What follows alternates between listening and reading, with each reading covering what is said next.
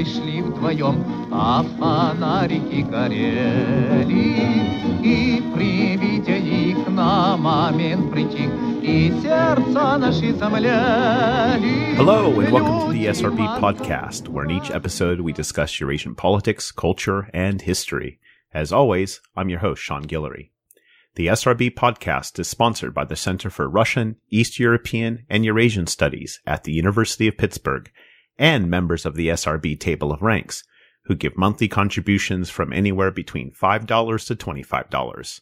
If you'd like to support the podcast, go to my Patreon page at patreon.com/Sean'sRussiaBlog or to the podcast website, seansrussiablog.org, and hit that Patreon button and join the Table of Ranks.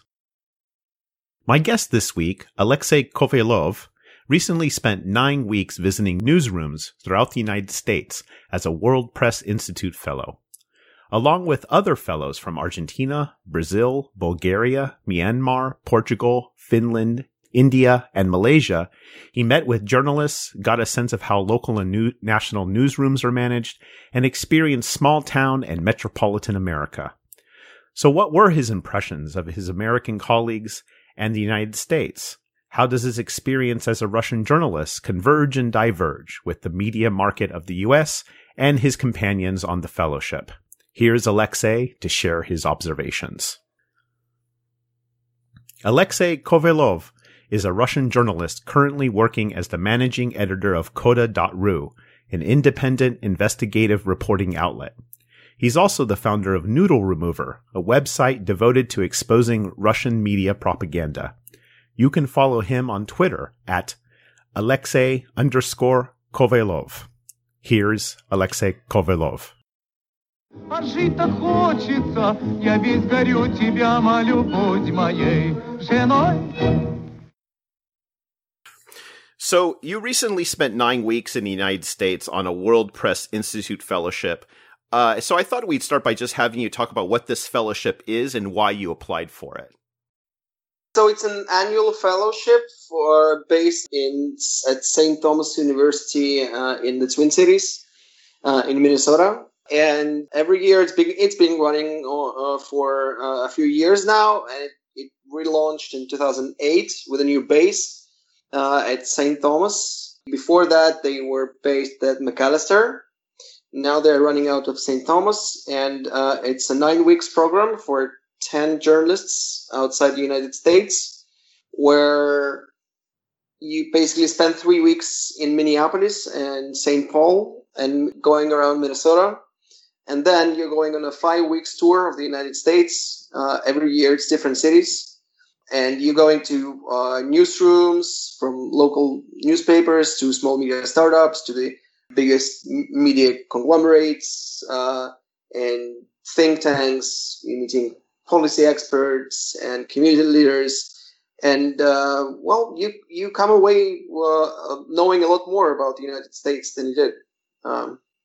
And it's a great program, and I would like to use this opportunity to thank everyone involved in it, because it's really, really dedicated people, and there's a lot of volunteers involved in it. People really putting in their time and effort to help us feel welcome in the United States. And some of them are acting as host families. Some are travel staff traveling with us around the States, corralling this unruly group of journalists, taking us to meetings and arranging these meetings for us. And it's really, it's kind of low-key compared to other big international media fellowships, like the Knight Fellowship at Stanford or Nieman. And it's shorter, it's just a couple of months. But I found it's very well connected. I mean, we went to the biggest newsrooms in the country, and we met the top media executives. So yeah, it's pretty well connected and high profile. So why did you apply? I mean, you've been a journalist for a while now, and you have you know a lot of other journalists, foreign correspondents that have worked in Russia, but also, you were based in Britain. So why did you apply? I'm assuming it also wasn't your first time to the United States. So why did you apply for it, and what were you looking to get out of it? No, it was really my first proper time in the United States. Before that, I only went there twice, once for 3 days in 2008 in Chicago for Lollapalooza, which I spent my entire first time in the United States in Millennium Park in Chicago, listening to loud music. And then in an even less representative example of United States, I went to Aspen for a conference. Ah, okay. So it's probably it's probably even less representative of the United States. Definitely. Yeah. So now it was my first proper visit, and I did see a lot, and I went to a lot of places that I normally wouldn't on my own.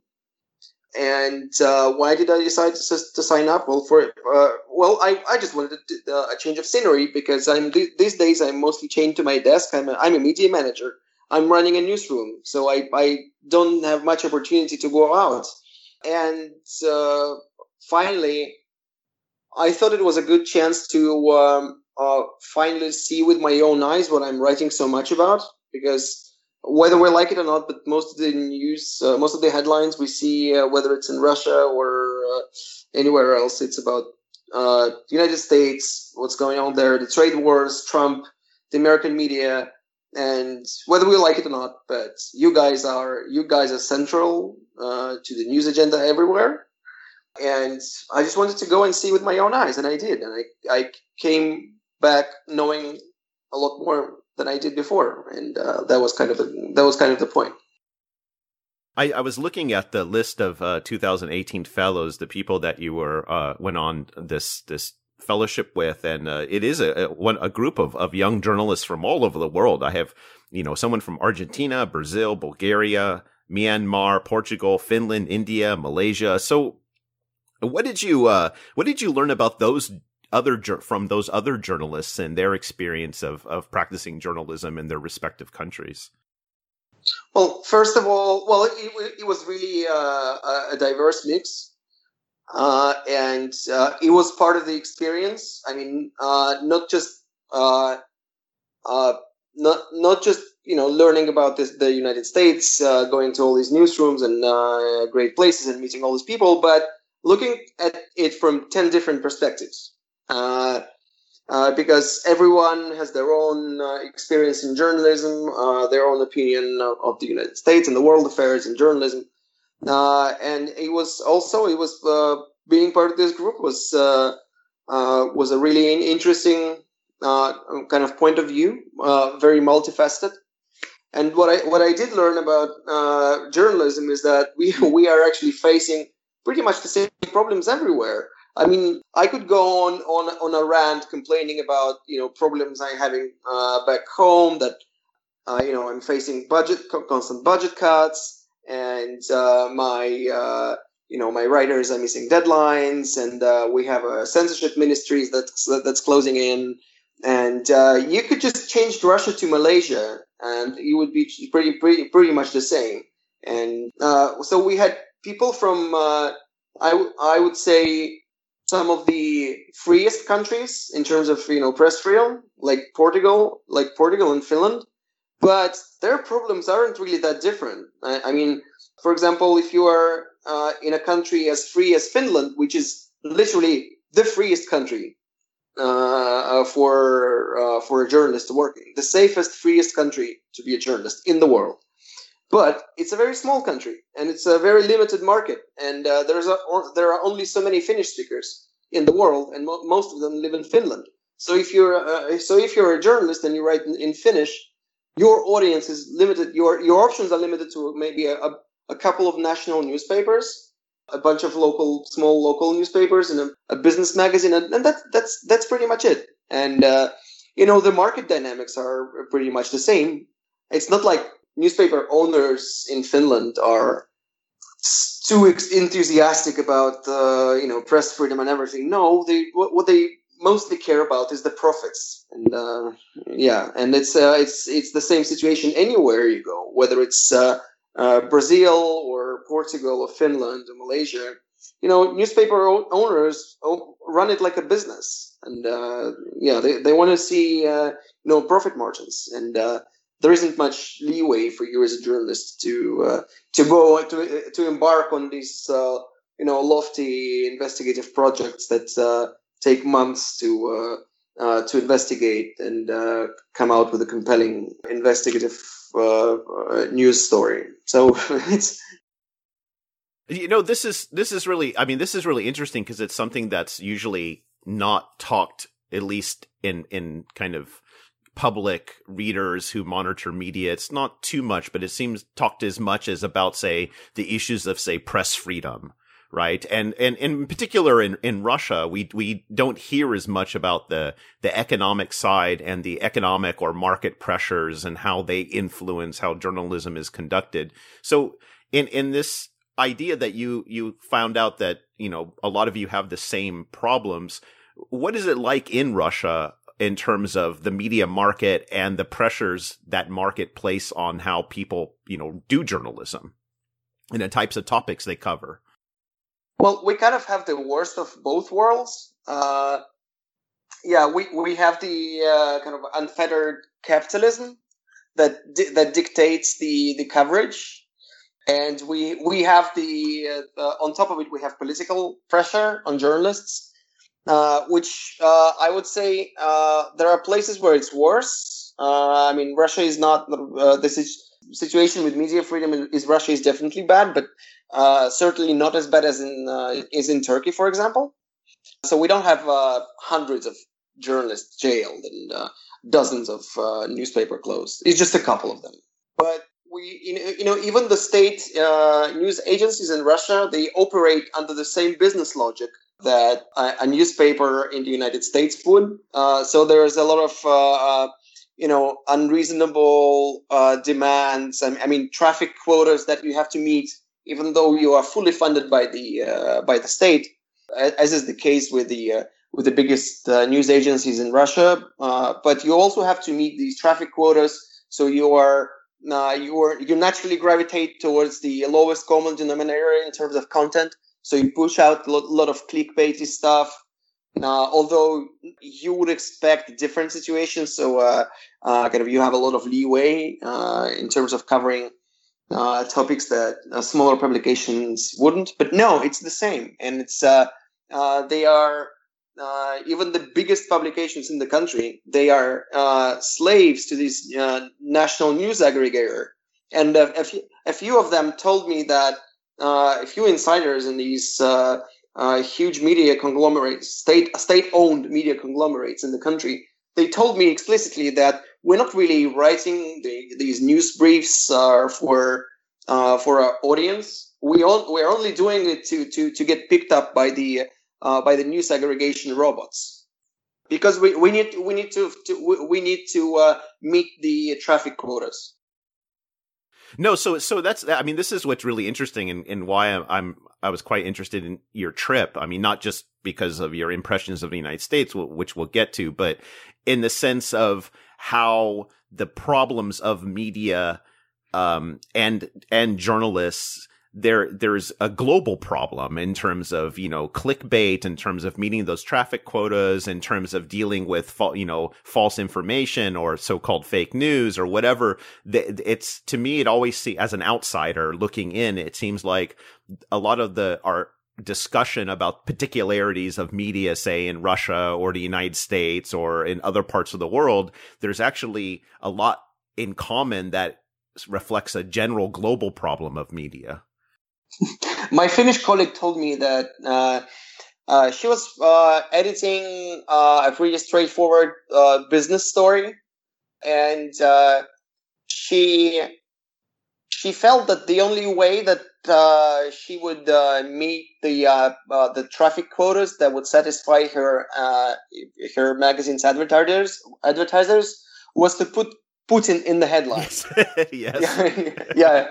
She was disgusted, but she doing this. But of course, when she did it, the traffic just jumped through the roof. Yeah. Because this, I don't know what it was about. Like this brand of fermented milk. Yeah, it doesn't matter. It doesn't matter. It's Putin's favorite brand of fermented milk. And of course, this pretty short, straightforward news brief about some market movements, it generated like 10,000 clicks online. Because that's the only way of attracting eyeballs to a serious news story. So yeah, it's the same everywhere. No, this is, I think, one of the dirty little secrets that nobody wants to openly talk about here. At least I haven't seen it here in the United States, is how much, despite everybody's anger with Trump, for media, he's kind of a golden goose, in terms of, he keeps the media, there's a profit motive in terms of covering him. Oh, I definitely heard. No, I think a few people we met were pretty explicit about it. Like I think, yeah, I definitely heard that argument even last year. I can't quite pinpoint which speaker it was at these Aspen Ideas, and maybe it was Mary Ball of the Atlantic, but I can't be quite sure. But yeah, it's well. Anyway, I heard this argument from a few people. Like, let's face it, we in the media, we are riding the Trump wave, and we are reaping the benefits. And it's about time we stop, wringing our hands about what is what is going to happen to journalism in the Trump era. What's going to happen is that we have our subscriptions and our website traffic is just through the roof. Yeah, it's very somewhat depressing in many, despite the reality, it's very depressing. So you traveled to several cities around the United States. And so what impressions did you leave with? Okay, so I had this emotional roller coaster. We started off in Minnesota. In Twin Cities, and I immediately fell in love with the state and with the city, with Twin Cities. It's a very nice place with very nice people. Then of course I learned the phrase Minnesota nice, it's just that people are just extremely nice. What's quite unlike Moscow, which isn't a nice place at all. Yeah, it's very impersonal. Yeah. Then we went to. So this was our itinerary. 3 weeks in Minnesota, in the Twin Cities, and we went to the north of the state, to Duluth and Ely, Minnesota, on the border with Canada. Near Boundary Waters, and then we went to the south of the state, to Tracy, the farm country, and then we went to we spent a week or a few days in each of these places. We went to first DC, then New York, then Miami, then what was it then? It was Austin, Texas. Then it was San Francisco, Chicago, Denver, and then back to Minneapolis. That's a lot. Yeah, that's a lot. We did travel a lot, and we were exhausted by the end of it because it's 16 to 18 hours a day. We're either at meetings or running from one meeting to another, or we are packing our bags and going to the airport, or we are checking in and out of hotels. And I seriously can't go on another trip in hopefully another year, because I for the life of me I cannot see the inside of another airplane or a hotel room. Right. So it was quite intense. And if you wanna, I can give you my most and least favorite places in the States. Yeah, go ahead.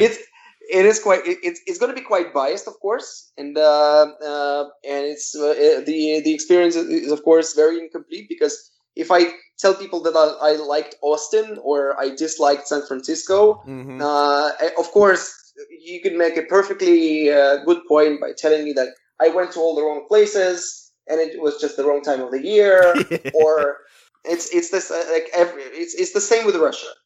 So I'd say that it's a close tie for number one between Minneapolis and Austin, Texas. Yeah, everybody loves Austin. Yeah, Austin is just a really cool place. Yeah. And it's really, I had so many great experiences there, and it's just so interesting. So diverse, and I would definitely love to spend a few more weeks there exploring the place. I mean, I haven't even got a glimpse of the local music scene because we had so little time there, just 4 or 5 days, and I had didn't have any time to go to any of the live shows or clubs in the town. I'd say my second most favorite place was probably Chicago. Because, well, again, we only got to see the downtown, but it's just so much more organized and, kind of with a sense of, self-respect in New York, which is just chaotic. Yeah. I like the architecture a lot. We went on the architecture tour, on the river tour, and it's so refined. I would call it. Okay, so Denver, and Denver's a nice city. Yeah, Denver is a nice place, definitely. Although I was kind of altitude sick the whole time. Yeah. And we went around in Colorado. I like Colorado. I mean, it's the nature. The nature is just stunning. We went to the Red Rocks amphitheater, and we went trekking in the mountains, in the Rocky Mountains. It's just so great. It's a very beautiful place. Okay, so Miami, we kind of, it was like Miami was like a pit stop. I mostly remember we were in Miami Beach, so we didn't really go anywhere outside of the beach, really.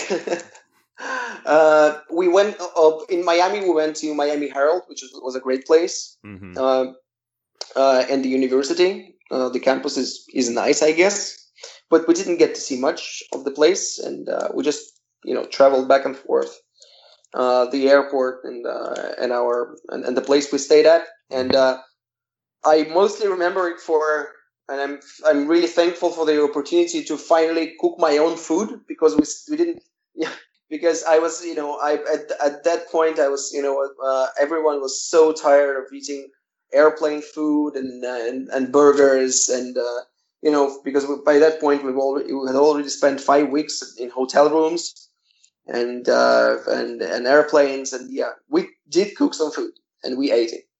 But it's nice, especially I guess if you are like a Russian billionaire owning a condo. I mean, it's great. What didn't you like? What cities did you not like?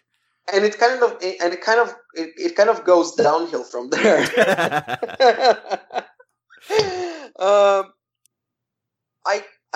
Again, I mean, New York must be nice if you're a billionaire. No, it's but not. If you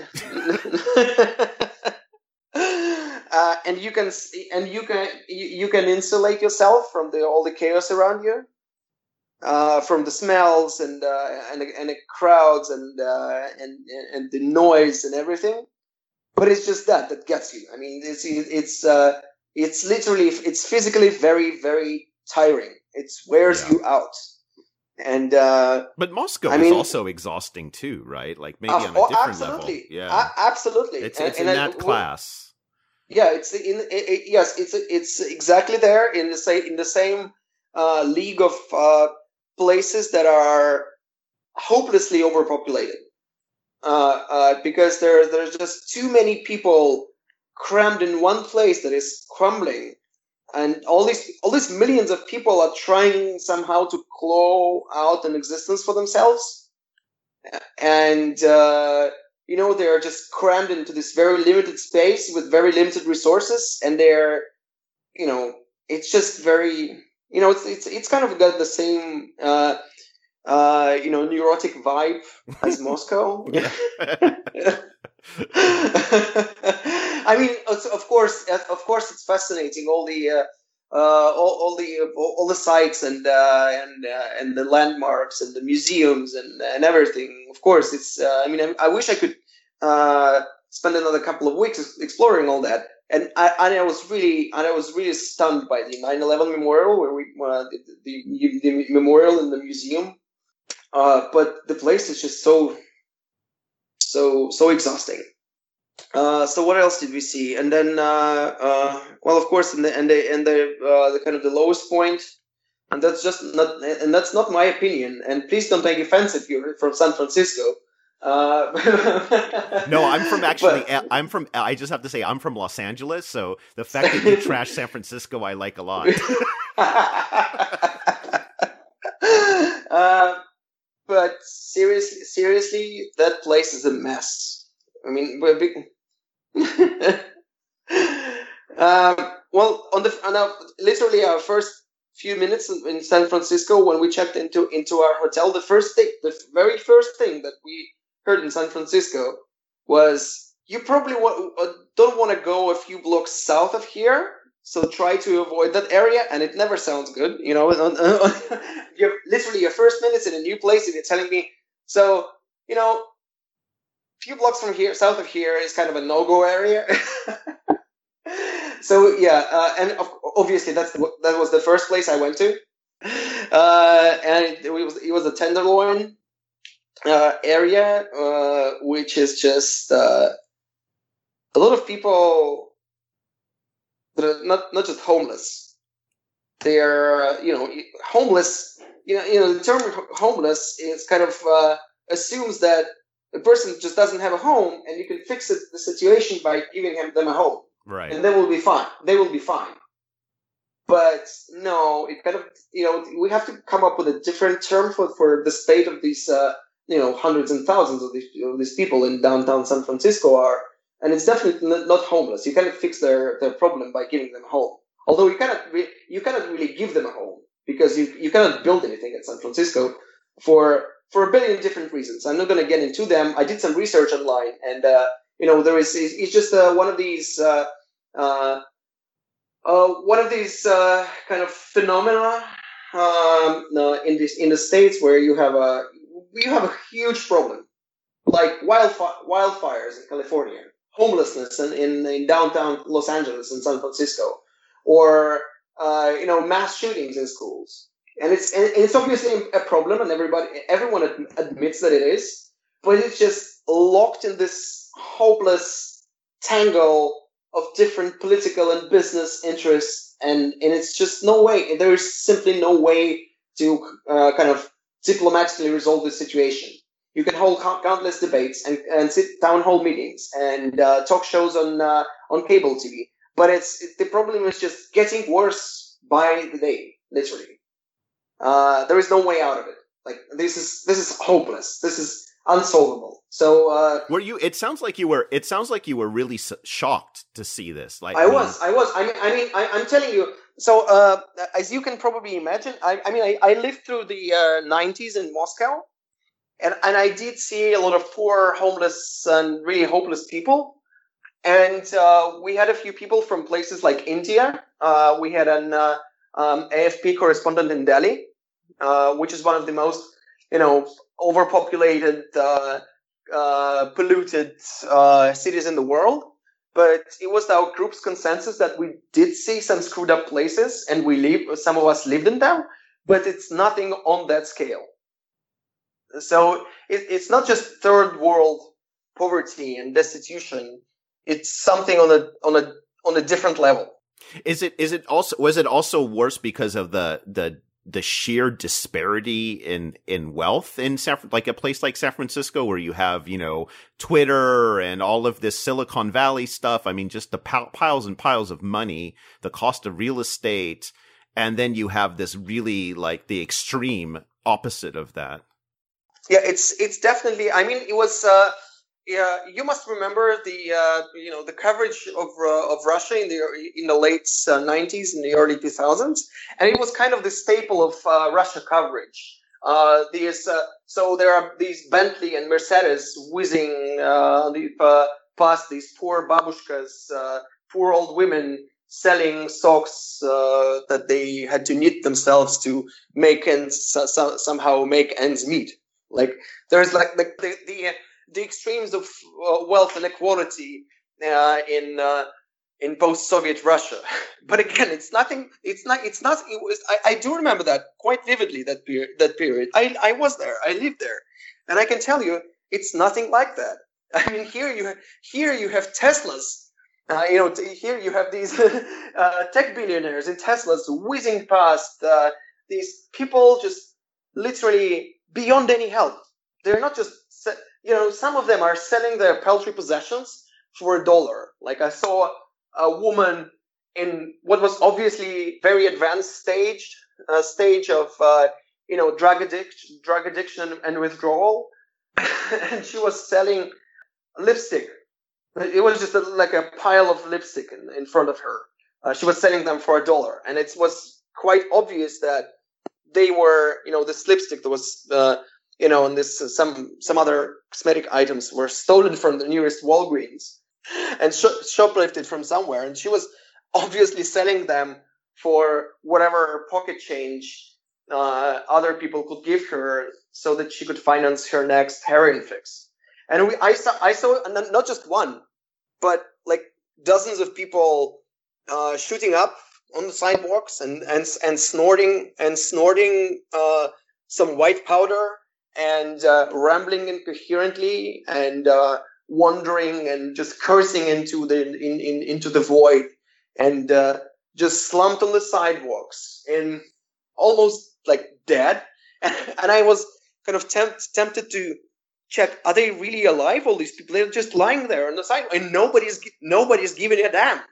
And then people are just walking past, because what can you really do? Yeah, they're just superfluous people. I mean, they're just, they're just on a level of non-humanness. So I want to ask you, so I'm assuming you shared like these impressions with some of the journalists and others you were meeting in the United States. How did they respond to your observations? Well, I'd say we did ask about that if we're going to San Francisco, in New York. So I had a conversation in New York with a colleague, and she said, "Okay, so be prepared." So she said, "You're going to see. I'm going to tell you this. Like San Francisco has a homelessness problem, but it doesn't even begin to describe it." She said, "So you're going to see this." And she said, "But if you try to talk to locals about it, they're all in denial." And they were. Yes, of course.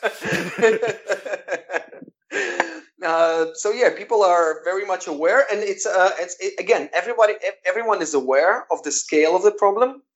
But on an individual level, what can you really do? So you can probably, like, there's a person panhandling on the street, and he's obviously malnourished, and so you can give him $1 or 20 or 100, but that's not going to solve the problem. That's yeah, it's too embedded. I mean, as you said, it's too embedded into the structure of these cities that, there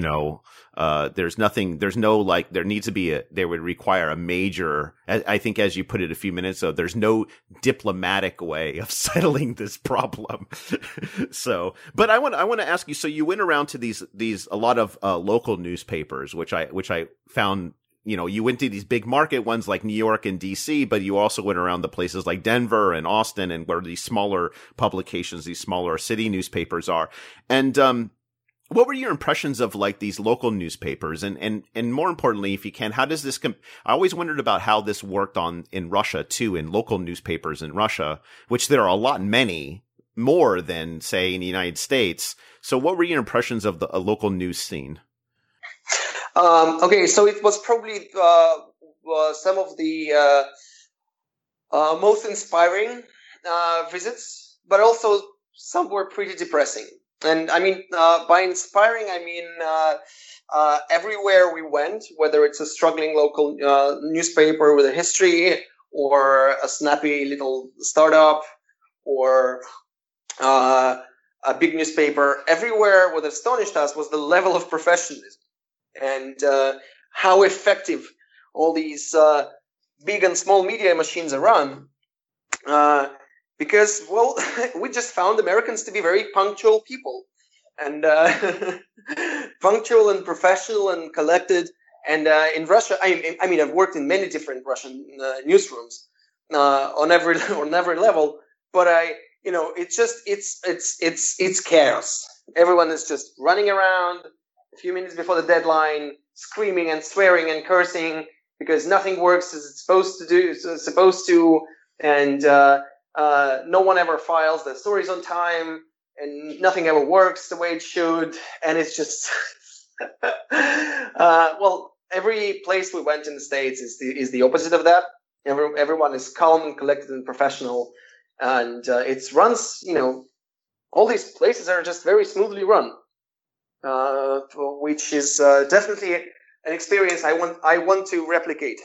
And I'd say that on a low to middle level, like a small local news website in Minneapolis covering just local affairs, or places like Star Tribune in Minneapolis, or the Colorado Sun, or the Texas Tribune, the new online-only startups. The scale is just much more relatable than everything we saw in New York and DC.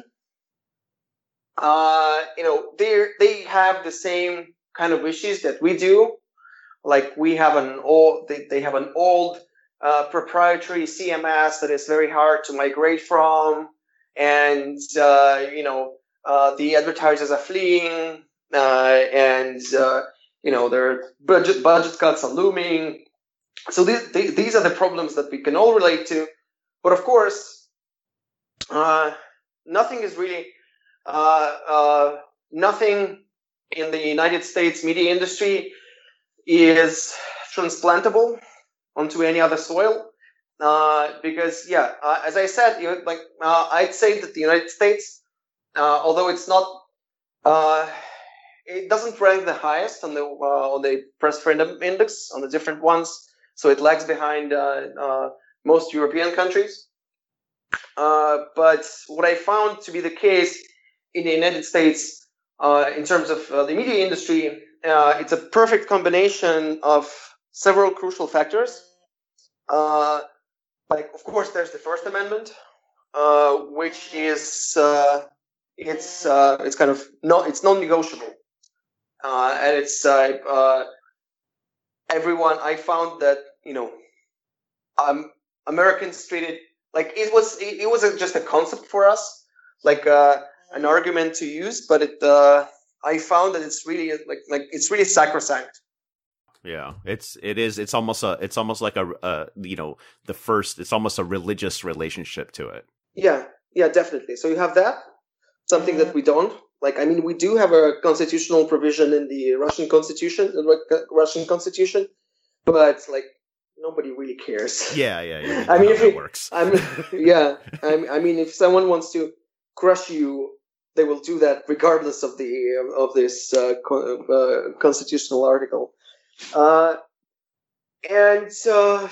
there is a very healthy civil society with a culture of philanthropy, and a lot of people donate money from a one-time donation of $20 to a lot of huge amounts of money that we cannot just begin to imagine on this scale, like millions of dollars.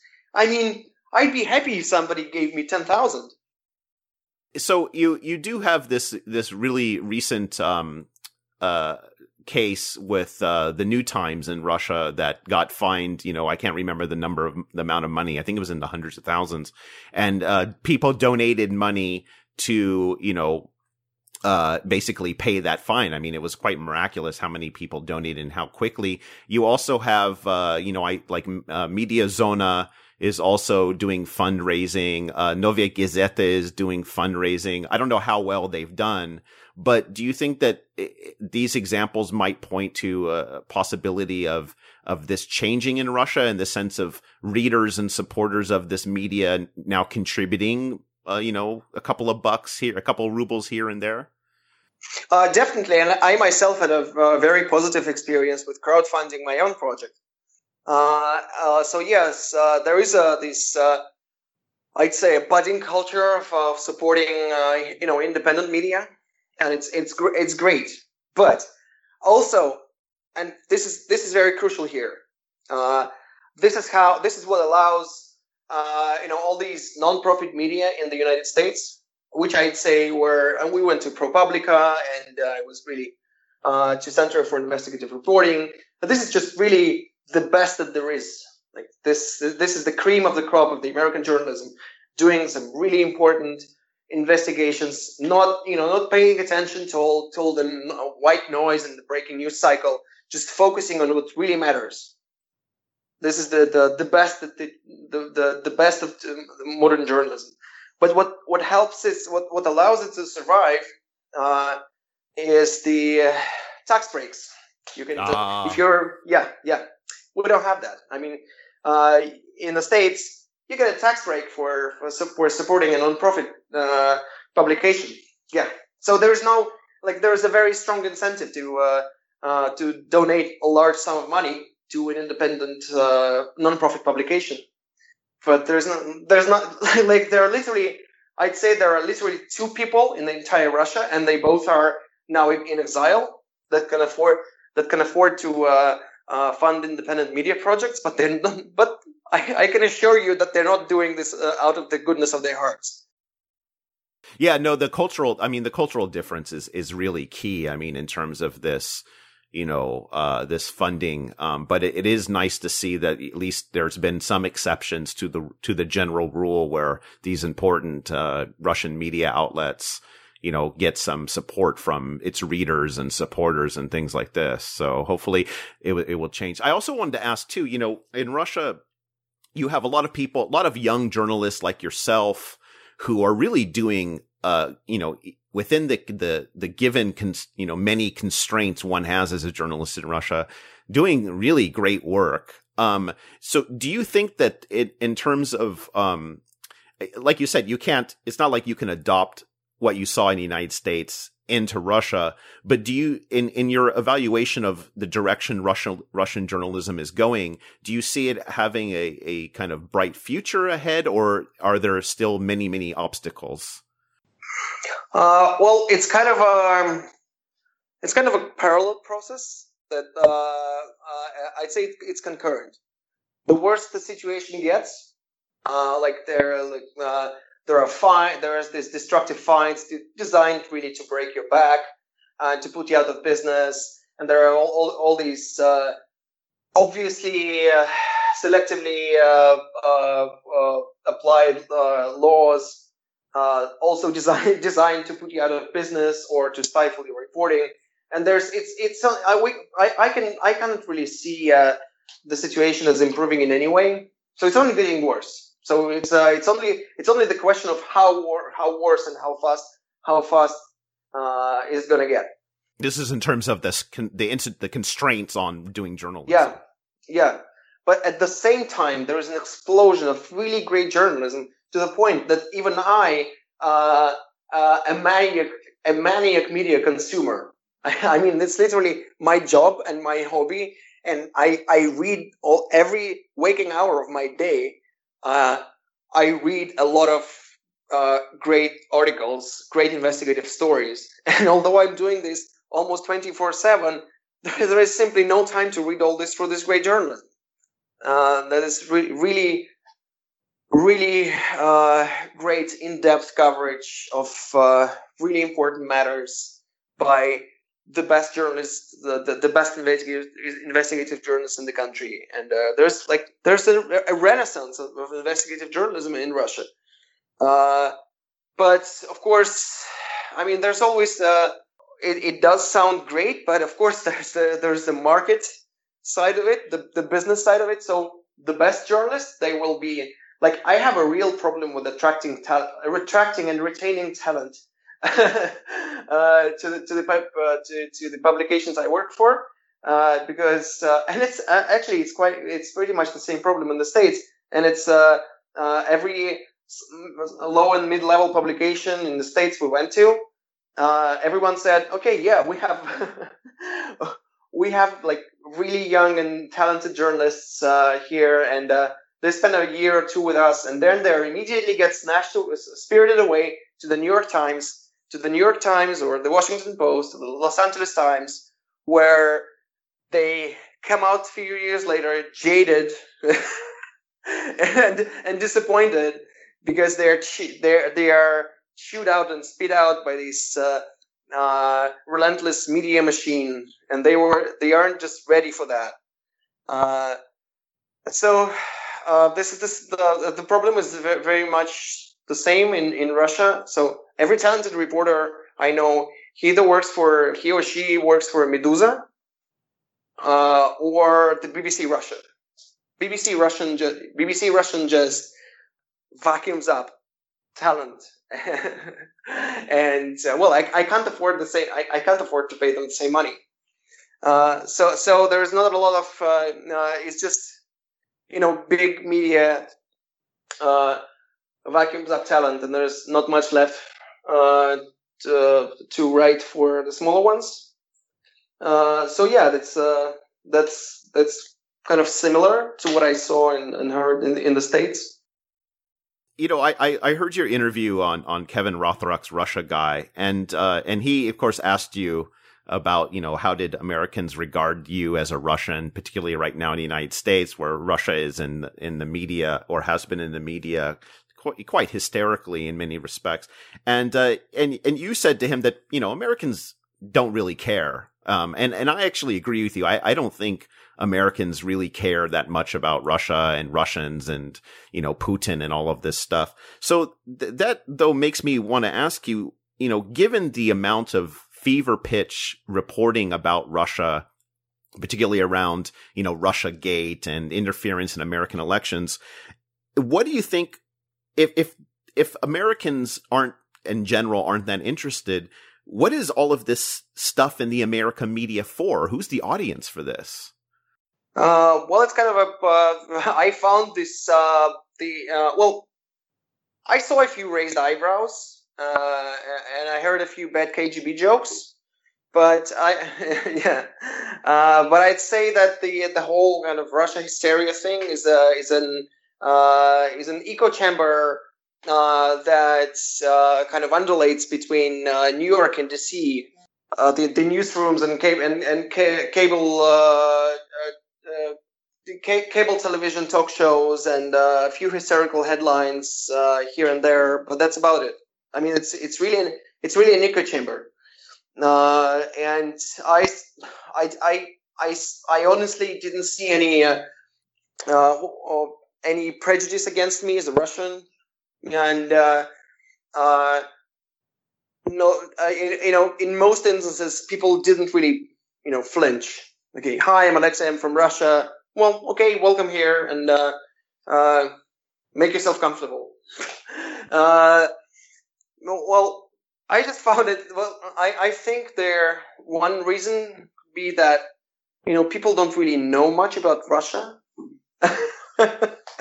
and people in general, the audience of these cable TV talk shows and the New York Times and the Washington Post, the usual suspects in the